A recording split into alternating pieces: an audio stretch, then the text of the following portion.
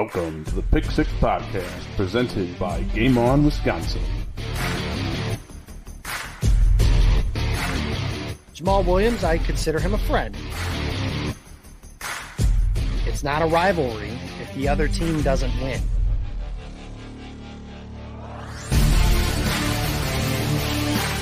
Now, in the Game On Wisconsin studios, here's your host, Jacob Westendorf.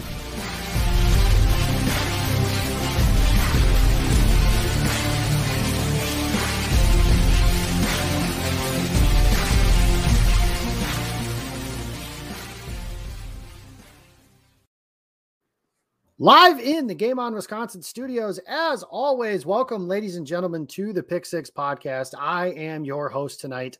I am Jacob Westendorf, and you can follow me on Twitter at Jacob Westendorf. You can follow the entire network at Game On WI on Twitter.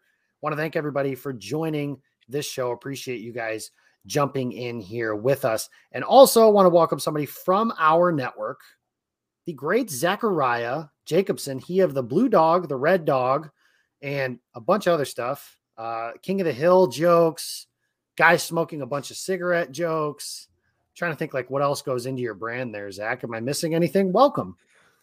Oh man, I don't know at this point. I just feel like I feel like a meme connoisseur, not to like toot my own horn or anything like that. But I shine on game days. That is when my creativity is at its peak.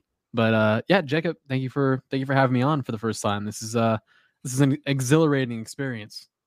I'm happy to hear that. It has been a little while since we've done a show together. So Zach, his history with the network, if you guys are not familiar, and if you're not, you very well should be, every Wednesday night at 8:45 Central Time.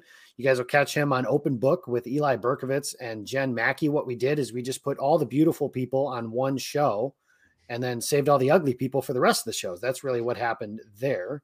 Well, that wouldn't make sense because Eli's on our show. So how do you explain that one? Okay, so a little sibling rivalry there between you two. I do appreciate the back and forth that you guys have. Before that, Zach was on The Illusion of Complexity with myself and Aaron Alice last year, a show that we did for about a year, and then moved into some other stuff as Zach has grown up. He's also the hardest working man at Packer Report, and I don't think there's any question about that, with all due respect to Andy Herman and Ross Uglum. Zach, the fact that you write news stories on your phone is mind blowing to me. That would drive me batshit crazy. Well, I appreciate the acknowledgement. I've always said, like, if I have the platform and I have the opportunity to contribute to a website, then I'm going to maximize it. I'm going to make the most out of it, and I'm going to bust my ass. So that is something that I've kind of held true now for like 5-6 years that I've been doing this. So I appreciate that. And I also appreciate Ross Uglum for giving me that platform. And originally, correct me if I'm wrong, just going all the way back, you said 5 or 6 years, broke in with PackersTalk.com before getting promoted to Cheesehead TV, or? No, I actually started with the NFC North Barroom and Aldo Okay. Gandia, who is a Bears guy. So kind of weird how that ended up happening. But then I went to Cheesehead TV May 2016, worked there for 3.5 years, and then Packer Report picked me up at the end of summer 2019. I was like the one person that didn't start at PackersTalk.net. I was like the one person, because I feel like everybody like has their roots there. Yeah, that's where I started. Oh gosh, this would have been 9 years ago at this point. I started the off season of the year that Green Bay lost to Kaepernick and the 49ers the first time in the playoffs. So that was my first year there. But yeah, PackersTalk.net, the breeding ground of Packers content here. And now here, obviously, like I mentioned at Game On Wisconsin, before I dive in, I do know I mentioned that I don't know if it's your favorite television show, but I know you do a lot of memeing and such from King of the Hill. Who's your favorite King of the Hill character? Oh, that's a good question, man. I want to say Bobby, man. He's just so damn funny. Like, and he's funny in like the driest way possible. Like there's like he would be on his tractor imitating Hank, be like, "Oh, I sell propane and propane accessories." Shut up, Dale.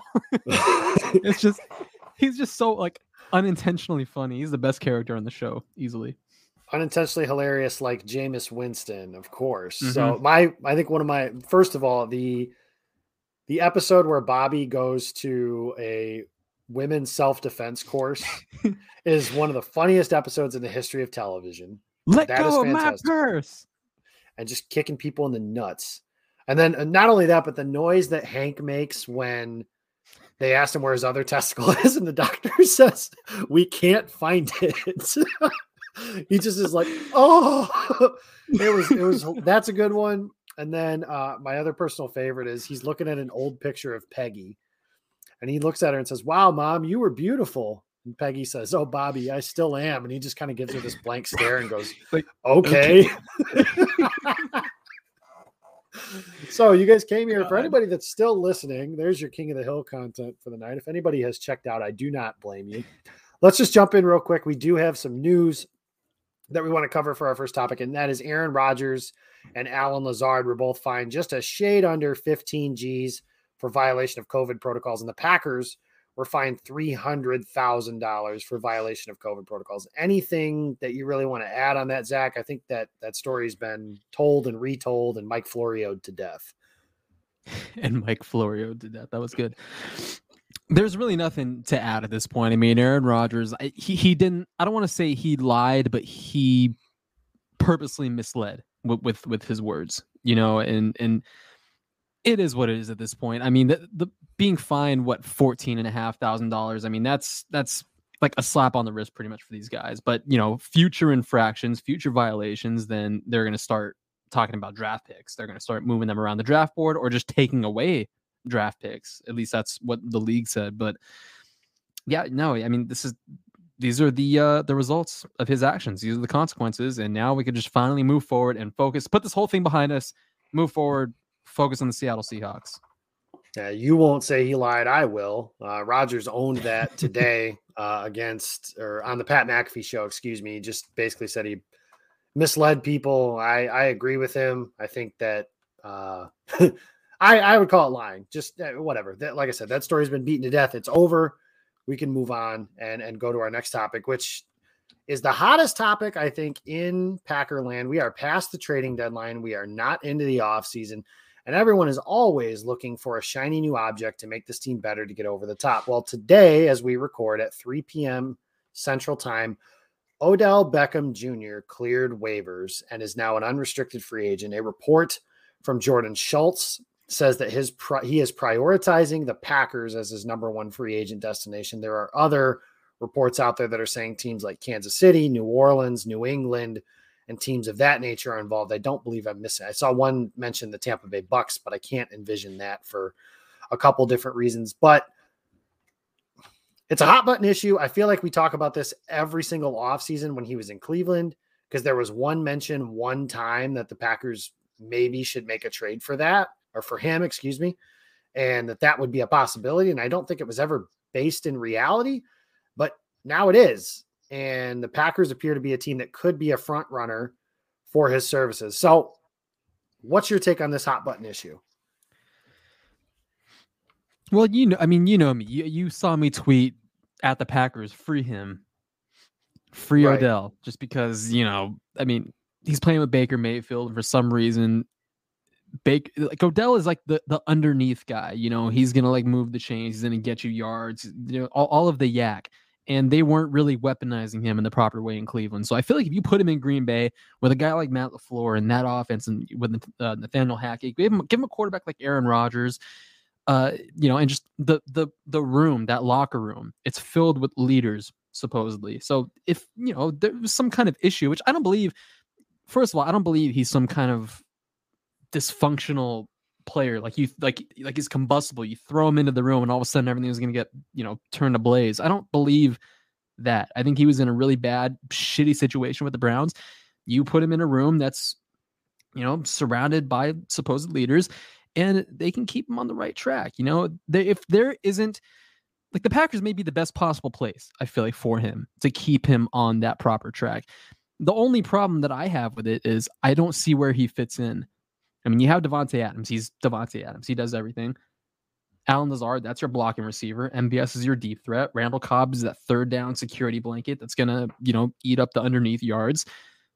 Where does Odell Beckham fit in?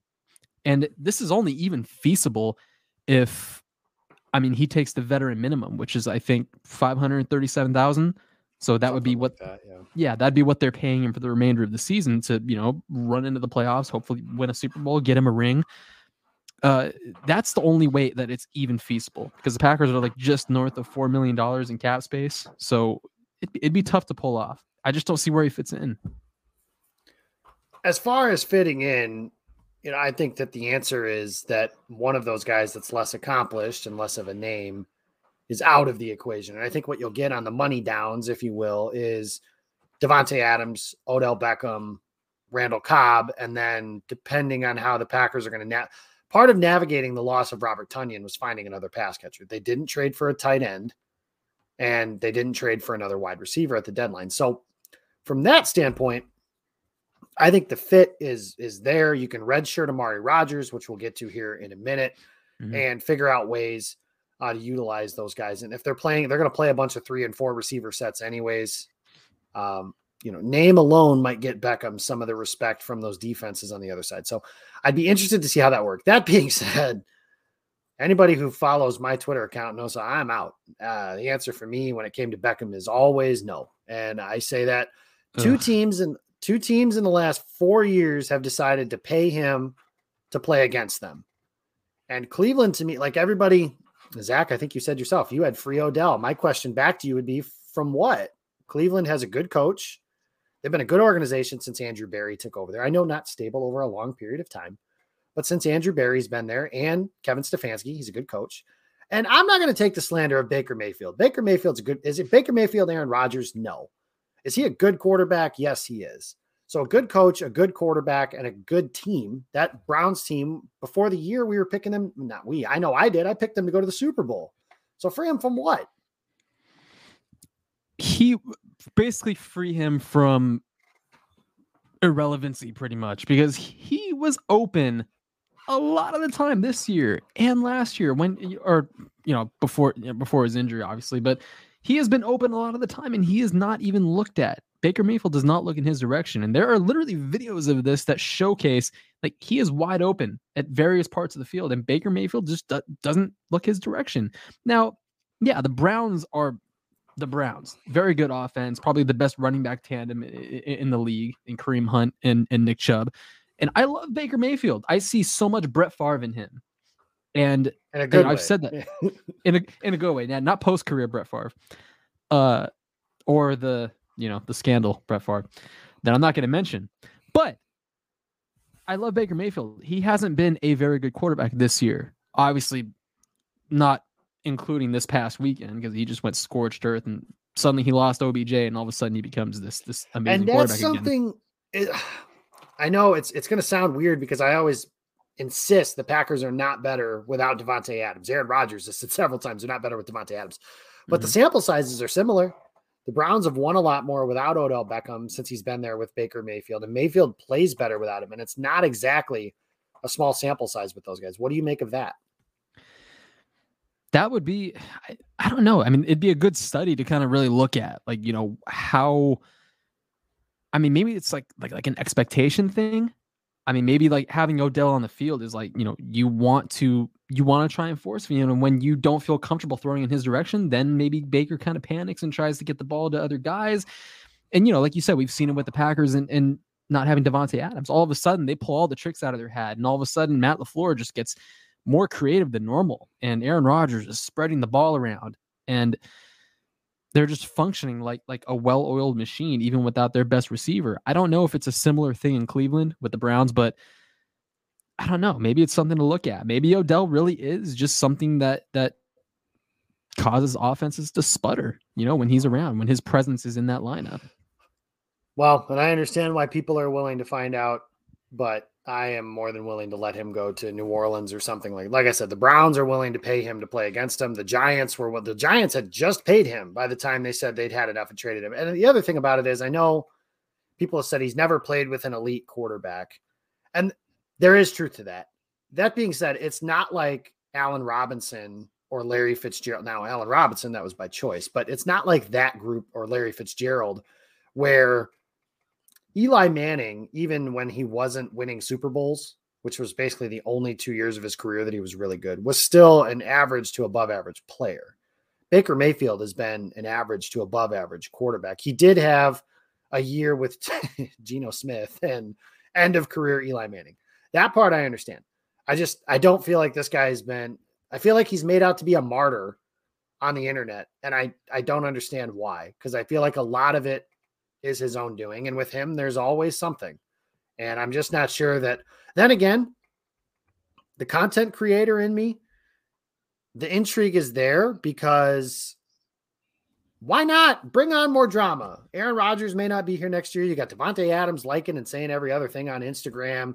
You've got the Last Dance possible stuff. You've got COVID vaccine issues, and then the quarterback saying that he's talking to a bunch of different people and basically going full on info wars with some of the stuff he's saying on Pat McAfee was damn near laughing at this dude on Friday because of some of the shit he was saying. Like, Pat McAfee, not exactly the pinnacle of professionalism. And that is with no disrespect to Pat McAfee and his show, but why not just bring on more drama? What the hell? Why not? But from a fan standpoint, from an I want the team to win the Super Bowl standpoint, I'm out. No way. I mean, you look, I feel like it would be the kind of move that says like, okay, yeah, we're going to get, if Aaron Rodgers advocates for it, especially, that would be the kind of move that's like, okay, here, we're going to give you what you want. If it doesn't work out, then, I mean, that makes you look bad. That makes you look bad for wanting to bring this guy in. I mean, you look at the Buccaneers and Antonio Brown. Antonio Brown was a goddamn nutcase. He still probably is a nutcase, but he's been a quiet nutcase for a little while now. But the Buccaneers bring him in. They see what he has, see what he could do, see how he's looking mentally, physically, and they win a Super Bowl. All of a sudden, they're rolling out Mike Evans and Chris Godwin and Scotty Miller and Antonio freaking Brown. And then they pair him with Rob Gronkowski. It's like those moves that people say, like, you know, like this isn't Madden. You can't just sign everybody. The Buccaneers literally did that. Yeah, they have. Why the hell not? And Tampa Bay is the best passing offense in football. I mean, that, if you want to look on the positive spin of this, so if I just take off my always no blinders and say, what if this is Andre Rison? You know, what if this is that? And because this Buccaneers team that Green Bay looks to be on a collision course with for an NFC championship type of appearance, it just feels like if Green Bay is going to get to a Super Bowl, that's who they're going to have to beat, is Tampa Bay. And Tampa Bay has, you just mentioned their guys. They have all them dudes. They have the number one ranked passing offense football and the greatest quarterback of all time as the trigger man. You're going to need to score points against that team. Yeah. So supply yourself with every weapon possible to do it. And you mentioned Andre Rison. I mean, in 96, before he was put on waivers, he was beefing with Tom Coughlin. He was beefing with the quarterback. Who was it? Mark Brunell. He was not a well-liked guy, and he had issues. The Packers took a chance. They had lost Robert Brooks in that Monday night game, I believe, against the 49ers. Yep. And I mean, the Packers aren't dealing with that kind of detrimental injury right now, but still, you know, this is the new age NFL. You got to score points. You got to generate offense. And I mean, you put Devontae Adams on the field with Odell Beckham and Aaron Jones. I mean, that's crazy. And quietly, I will say this. I do know there are reasons for it, but the Packers offense has been quietly pretty average this season, even when Rodgers has been in the lineup. Now, that's not to say that they need a receiver, and that's the reason why, but just saying that is part of the equation there, and it has been. But that said, I'm still out for a lot of different reasons. But let's move to topic 3. We've got Jordan Love, who played on Sunday, and he started, and he had some nice moments. He had some other moments that leave a little bit to be desired. I want to get your take on, you know, what's your gauge of that situation? Did you feel more confident, less confident about having to hand the keys to him potentially in 2022? I think right now he's nowhere. I don't want to say nowhere near, but he is not a starting quarterback right now. Sure, he said he feels like he can start, but I mean, what else is he going to say? I mean, honestly, there were a lot of inaccurate throws. There were throws where, you know, that one drive late in the game, he hit like 5 straight completions. All of a sudden he was finding his rhythm. That was when the pocket was sturdy. He was being protected. He was being kept upright, and he was able to navigate. I think one of the throws to MVS was like on his 3rd read, Matt LaFleur said. He was comfortable playing confidently, but for a large part of the game, I mean, he just looked skittish, you know, and I don't blame him. because he was he had guys in his face, pressured, blitz on like half of his dropbacks, more than half of his dropbacks, I believe. He was just under duress for a huge portion of that game, and the offensive line had probably their worst performance of the season. So it's so hard to evaluate, unless he's playing from like a clean pocket. And still, these are things that quarterbacks have to know. You have to know where the pressure is coming from, and in this case, it was coming from goddamn everywhere. So it's like it's impossible to prepare for that. And as he said, as LaFleur said, he didn't give them a reason not to blitz him. They were making he didn't make them pay for it. And when they're playing zero pressure, I mean, the downfield is like open. Everything is open downfield. So I'm surprised that he didn't take advantage of that at any point. It's also the worst possible environment for a young quarterback to make his first career start at Arrowhead of all places in that situation. So, it's tape to build from. He has reps on tape now, regular season, meaningful reps, not like cleanup duty at the end of a game, like in the season opener. It's something to build from. We'll see if they do build in the proper direction. So I'm going to put you in Brian Gutekunst's chair right now. He's been replaced by Zach Jacobson, and you have that one game, and that might be the only game we get of Jordan Love until this offseason. Are you letting that game sway your thought at all? How are you handling this quarterback situation for 2021 and beyond? Because we know this offseason, that's the fork in the road. There is no go into next year and see what happens. It's commit to 12 or commit to number 10. What route do you think they're going? Well, since I'm in Goody's chair, first I'm going to sign Odell. Then yeah, thank you. Now, okay, what I would do, I'm committing to Aaron Rodgers. He hasn't shown any sign of decline at this point. I mean, yeah, that 2019 season was rough. That first year under with the Flores offense and everything, getting accustomed to what they're expecting of him. Last year he won an MVP. This year he's playing at a good level. Not like the otherworldly level he was at last year, but he's still a top 5 quarterback right now. And he's still making some ridiculous plays, ridiculous throws, and he's still mobile. He still has his legs. He hasn't shown signs of decline yet. Now, obviously, in Gutekunst's position, it's hard because you have to predict when that's probably going to happen. And the Packers usually have a good idea of when guys are going to start to hit that over the hill point. Like TJ Lang, for example. Brian Bulaga. They kind of know when guys are going to decline. With Rodgers, I mean, it's just such a tricky situation. And then if you do bring him back, then you have to start worrying about Jordan Love's 5th-year option. And it's just such a dicey situation. I would commit to Aaron Rodgers.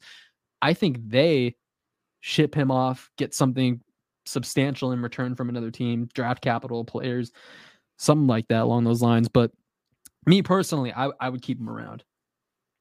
Yeah, I'm with you. If Aaron Rodgers wants to stay, then every capologist that's on Twitter now, and apparently there's like 80 of those now, sits around and says oh, it can't happen. It's not possible. To me, you keep Aaron Rodgers and figure the rest out. Honestly, because we've seen it, our friends in Chicago, frenemies, whatever. If you don't have a quarterback, it doesn't matter what the rest of your roster looks like. So if Jordan, when we were talking this offseason about stuff, it's you could trade Rodgers for 3 firsts and get this, and the roster would be great. And my rebut to that was always, that's great. What if Jordan Love stinks?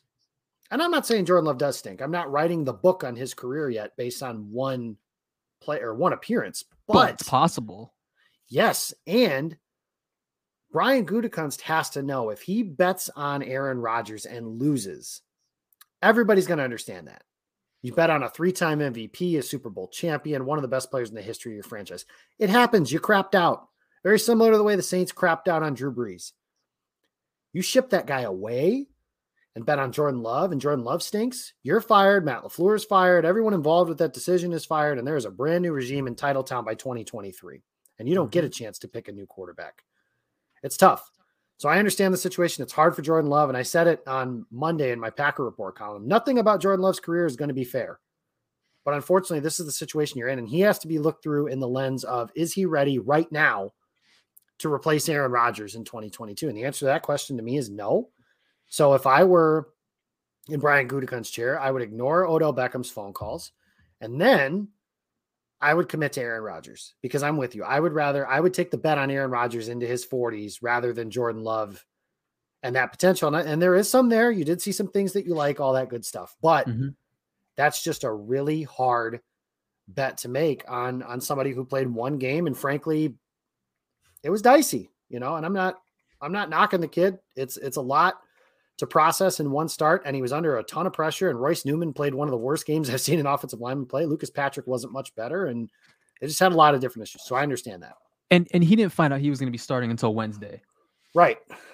And the only time that he has ever since entering the league been able to get like practice reps with Devontae Adams as his number one receiver was probably like Friday. Yeah. Friday. When Adams was back. Yeah, that was it. And then maybe like a little bit during Saturday's walkthroughs, depending on what they did. But like, that's it, So yeah, a lot of things, a lot of crazy circumstances that like kind of skew your evaluation of him.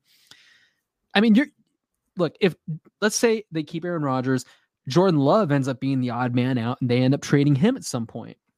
He gets Garoppolo'd. Let's say that happens. You're going to fall in love with another quarterback at some point, whether it's this year's draft cycle or next year's for 2023. You're going to fall in love with another quarterback at some point, and maybe that'll be the guy. There's no guarantee that just because the Packers actively moved up from 30 to 26 to take Love, like that's the heir. That's the future of your franchise. There's no guarantee. For all we know, they just wanted to fortify the position a little bit behind a 35, 36-year-old at the time who has been dealing with injuries the last several years, but up to that point. So, yeah, Love could end up being the odd man out. We don't know. Well, and I'll say this, and I've said this a million times because you just kind of made that point for me, was if the Packers made their decision on draft night of 2020, who their quarterback was going to be on opening day of 2022 without accounting for any variable change whatsoever, which Aaron Rodgers playing at an MVP level and then a really, really good, he'll be an MVP finalist this year. Without considering that, and they're just going to hand the keys to Love just because, then everybody involved with that decision needs to be fired. And I always say all the time, who the hell am I to question Andrew Brandt? But I would push back on Andrew Brandt with this, because he always said Aaron Rodgers was going to play, just like Jordan Love is going to play. Well, if Brett Favre had never done the crocodile tears retirement in March of 2007, Aaron Rodgers would have never started for the Packers. And then even when he retired in 2007, the story has it that Favre was telling the guys, hey, maybe I made a mistake. I'm ready to come back. This was in May of that year. The guys were on the flight down to welcome him back. They were going to announce it that Favre was coming back. He was going to be the starter, all that good stuff. And then he said, never mind, I'll stay retired. And that is when Ted Thompson and everybody else involved with that decision said, okay, the train has left the station. We're moving on to Aaron Rodgers. So I say that to say, what if that never happened? Then Aaron Rodgers never starts for Green Bay. Jordan Love could very easily see that situation play out for him. I don't know if it's likely, and I don't know how much you can take Aaron Rodgers at his word. And I think that's a fair criticism to have of him at this point. But when he says the communication and such has improved, I would think that leads to the fact, and I think not only that, but everybody asks like, well, does Gutekunst want that? Does Brian Gutekunst want to keep Aaron Rodgers? The answer is yes. They offered him a market-setting extension this offseason. Now, you could say that they were just calling Rodgers' bluff and trying to make things better, but they don't offer a market-setting extension. Every time Mark Murphy opens his mouth, he says 2021 and beyond.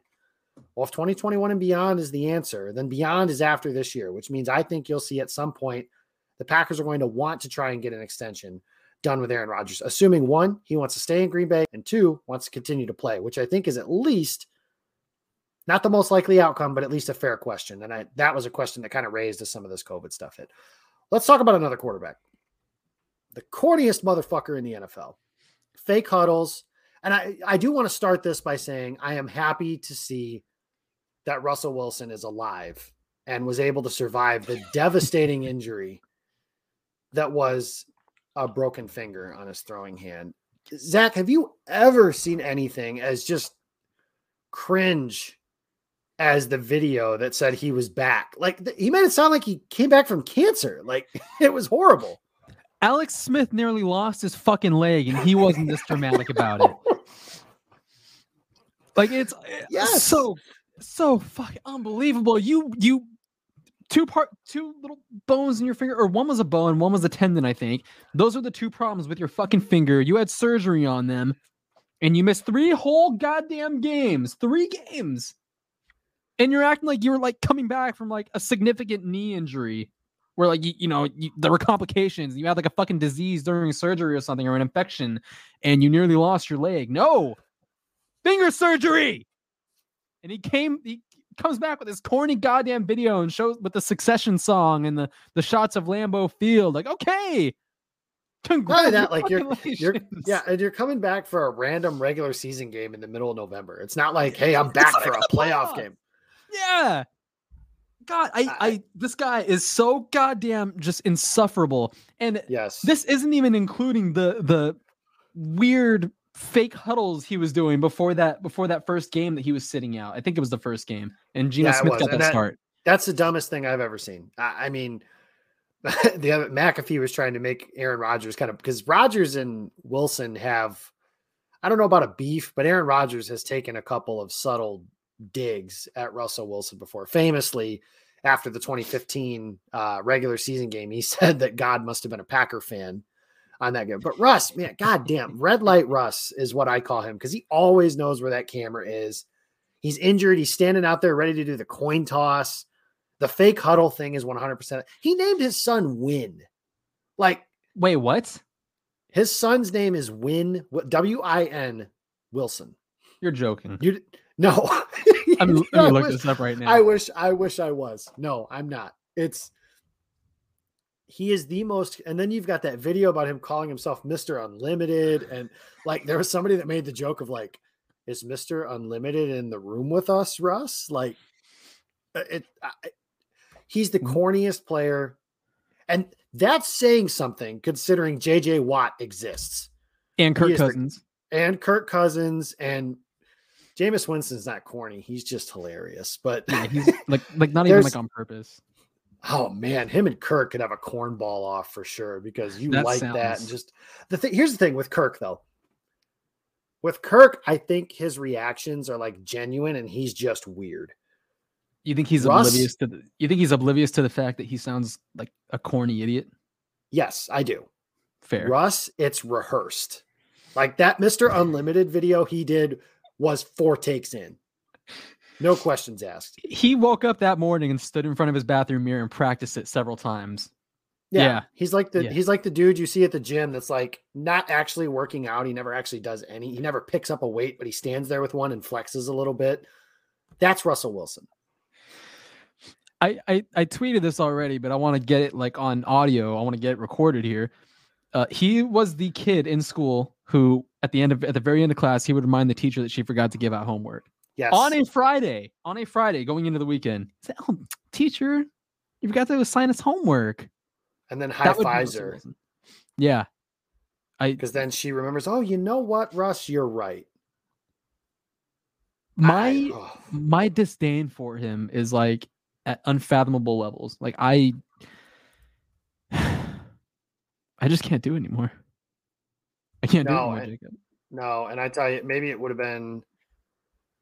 maybe I would feel less if 2014, the NFC Championship game didn't happen, where this dude is like, God was on our side and we won because of this. And I didn't have a concussion because of my recovery water and these bubbles. Like all this stuff people were saying about like Rodgers and the COVID vaccine.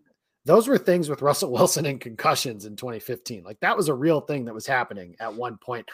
And he played like shit in that game and was more than happy to take all the credit for his team winning that game. Mm-hmm. And for the goddamn record, I mean, he's setting up this grand return, to play the Packers, and he's going to be in Green Bay. He is 0-4 in his 4 trips to Lambeau, by the way. And the Seahawks have lost those games by an average margin of it's over 12 points. Can't remember the exact number, but it's double digits. It is well into the double digits.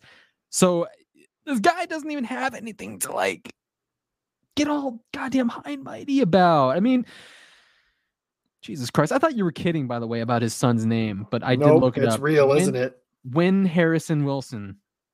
I hope they call him Harry or Harrison or just. I don't want the kid to be bullied or anything. I mean, I don't think he will be. It's not his fault. His dad's a twat. No, but his dad's also going to be a professional Hall of Fame quarterback, so he could have named his son Bumfuck, and it would have been fine. So, Anyway, that's enough Russell Wilson discourse. I can't imagine covering this dude and being like, I can't take him seriously. Like, he's one of the best players in football at his position. But like, even in the offseason, his trade request was 100% based around being more in the spotlight to do dumb shit like he's doing now. Seattle wasn't bright enough light, so he wanted to go to Chicago.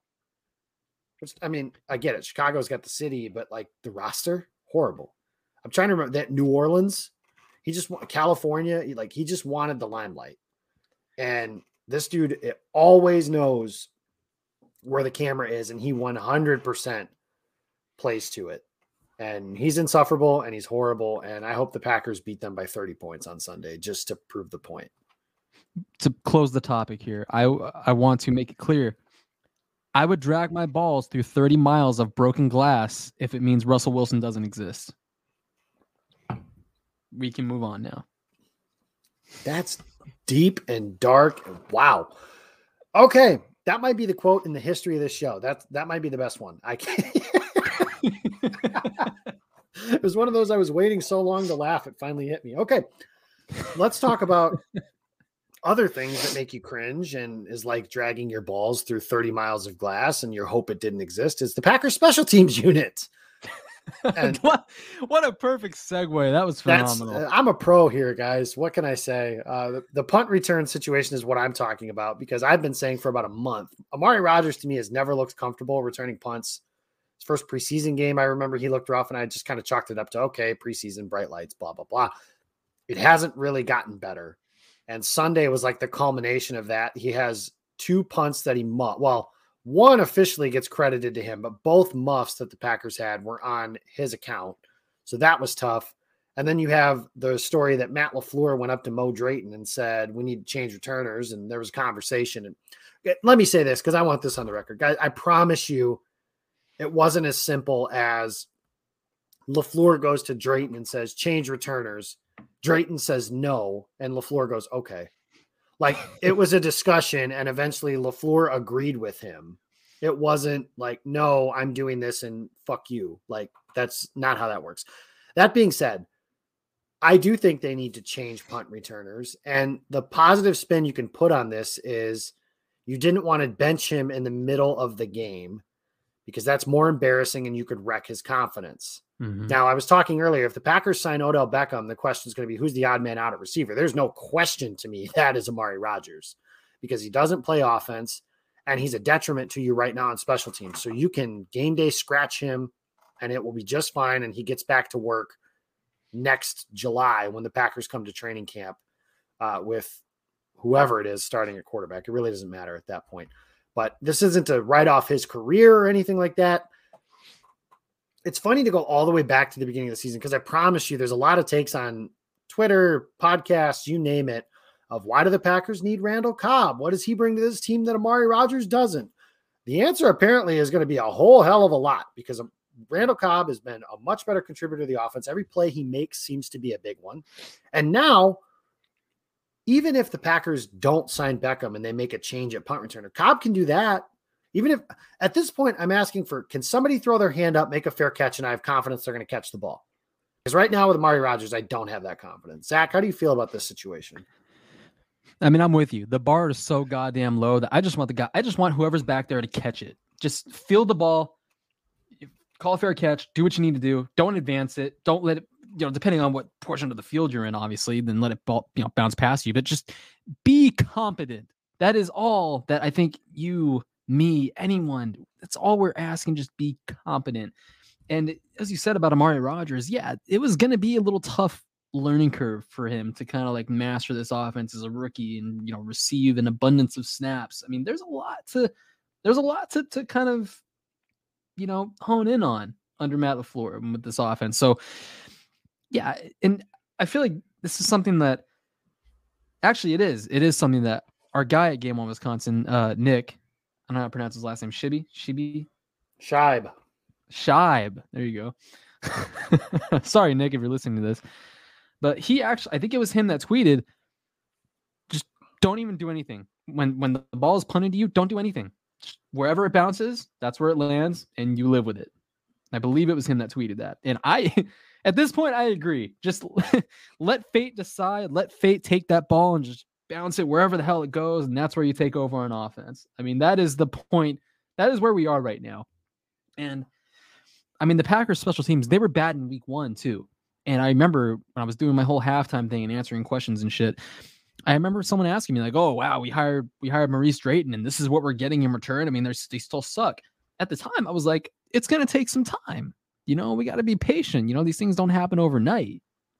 And we are like 10 weeks into this thing now and they still suck. So yeah, it's something internally. I don't know if it's with the coach or if it's with the guys they have out there. Maybe they need to invest specifically into special teams and guys that can, you know, be proper gunners, guys that just know what the hell they're doing, you know, and block properly, you know, provide those lanes for whoever's going to return the ball. Because, I mean, this has been for years now that the Packers have not had competent special teams. So it's like almost expected, you know, that 15-yard return by Amari Rodgers in the fourth quarter, that was probably like the best special teams play that I've seen them make since Tyler Ervin brought back that punt against the Washington football team in December 2019. It has been that long since I've seen a competent play to that degree. And that's all you're asking for, right? Like Tyler Ervin wasn't anything special. I always said I felt like we overrated him as a fan base because he wasn't a complete tire fire.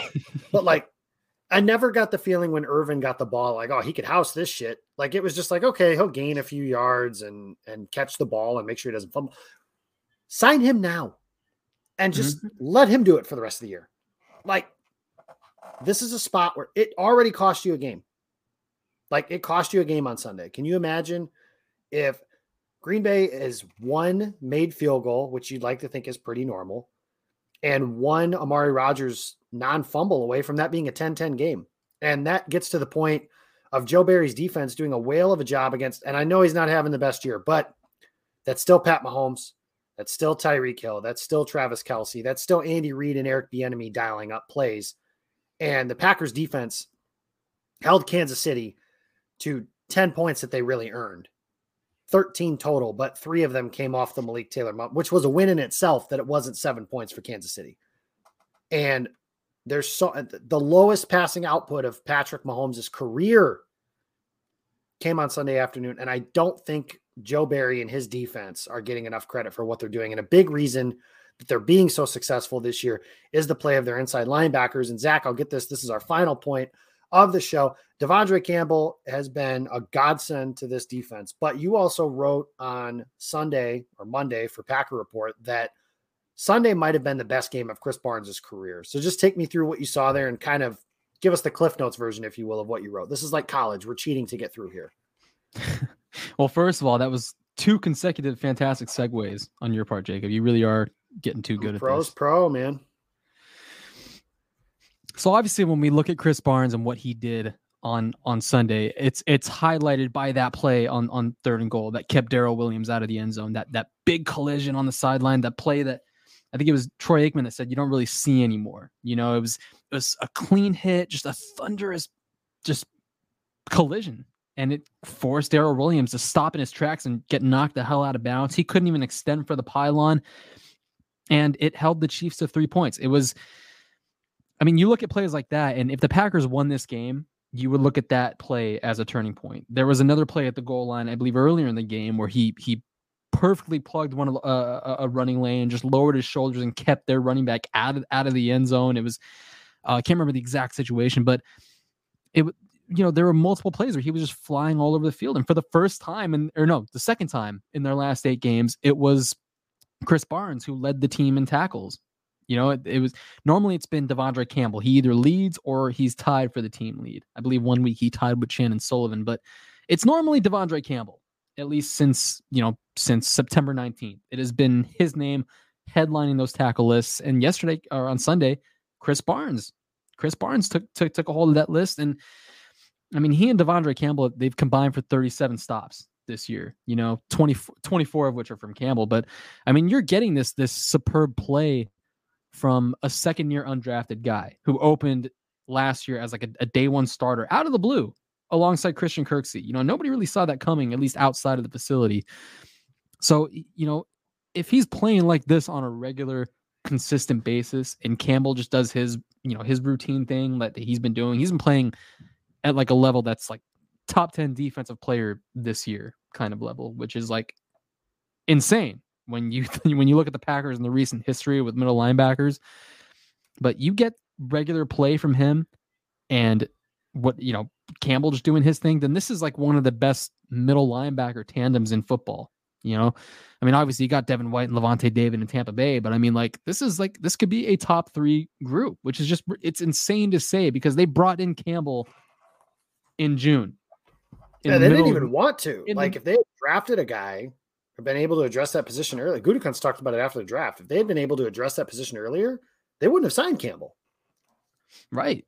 The only middle linebacker they did draft was Isaiah McDuffie towards the end of the draft. So Campbell comes in the middle of minicamp and he, spends that little summer break that they got before training camp, spends it all mastering the playbook.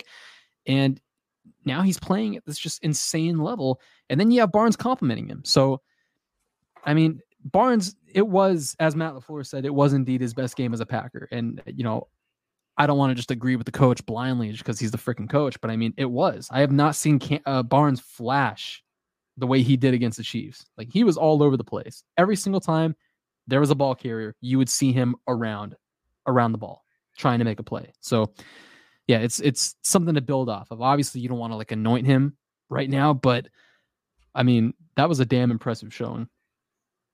It was, and he has been as good as you could ask the last couple of weeks. I say this with you drowning your sorrows for the signing that was Jalen Smith. I hope you are able to recover from that as he's now been released, and I don't believe he's signed anywhere else since then. But I forgot all about him, and then you just reminded me, so thank you. And I'm going to cry myself to sleep. Well, while he's doing that, we are out of time for this show. Check out the podcast here on the Pick Six podcast here on Game On Wisconsin. You can follow us on Twitter at Game On WI. Check us out on Facebook, YouTube, Twitter, and Instagram, all of those different places. You can catch Zach every Wednesday night on the Open Book with Eli Berkovitz and Jen Mackey starting at 8:45 Central Time right after Lombardi's Bar here on this network. I want to thank our sponsors, Artec Ventures. And before we sign off, one word from our sponsors. Game On Wisconsin is brought to you by Artec Ventures. The goal at Artec Ventures is to collaborate closely with founders throughout all the investment and fundraising stages, turning their visions into successful companies. Since 2020, Artec Ventures has helped turn great ideas into profitable businesses that make an impact on industries, communities, and beyond. Visit artecventures.com for more info. Thank you to Brandon Dwerzinski of The Final Dump for putting that together for us. And thank you to Artec. Discover Green Bay, where we're giving away a $200 Packers Pro Shop gift card this Saturday between 1 and 3:30 p.m. right next to Ray Nitschke Field. So a good chance for you guys to get some of your holiday shopping done. And also, of course, Lakefront Brewery for being one of our sponsors as well. And we got more in the pipeline. So looking forward to that. And if you want an opportunity to advertise with Game On Wisconsin, reach out to me and we'll figure something out. I could be more than happy to get something like that going. In the meantime, follow me personally on Twitter. I'm at Jacob Westorf. You can follow Zach. He's at It's Zachariah J. Get more comments on what he may do to just make sure Russell Wilson doesn't exist. Next week, I will be back after a Packers versus Seahawks, hopefully a victory, and heading into Minnesota week with our own Minnesotan. Is that a word? I don't know if it is or not. But Minnesotian, I think. Minnesotian. Sure. Janelle Mackey will be joining me next week on this show. So look forward to having her. Adding some actual class to this show as opposed to some of the other scoundrels I bring in and along with myself every given week. So thank you guys for listening this week. We very much appreciate you guys having us, and we will see you guys next time.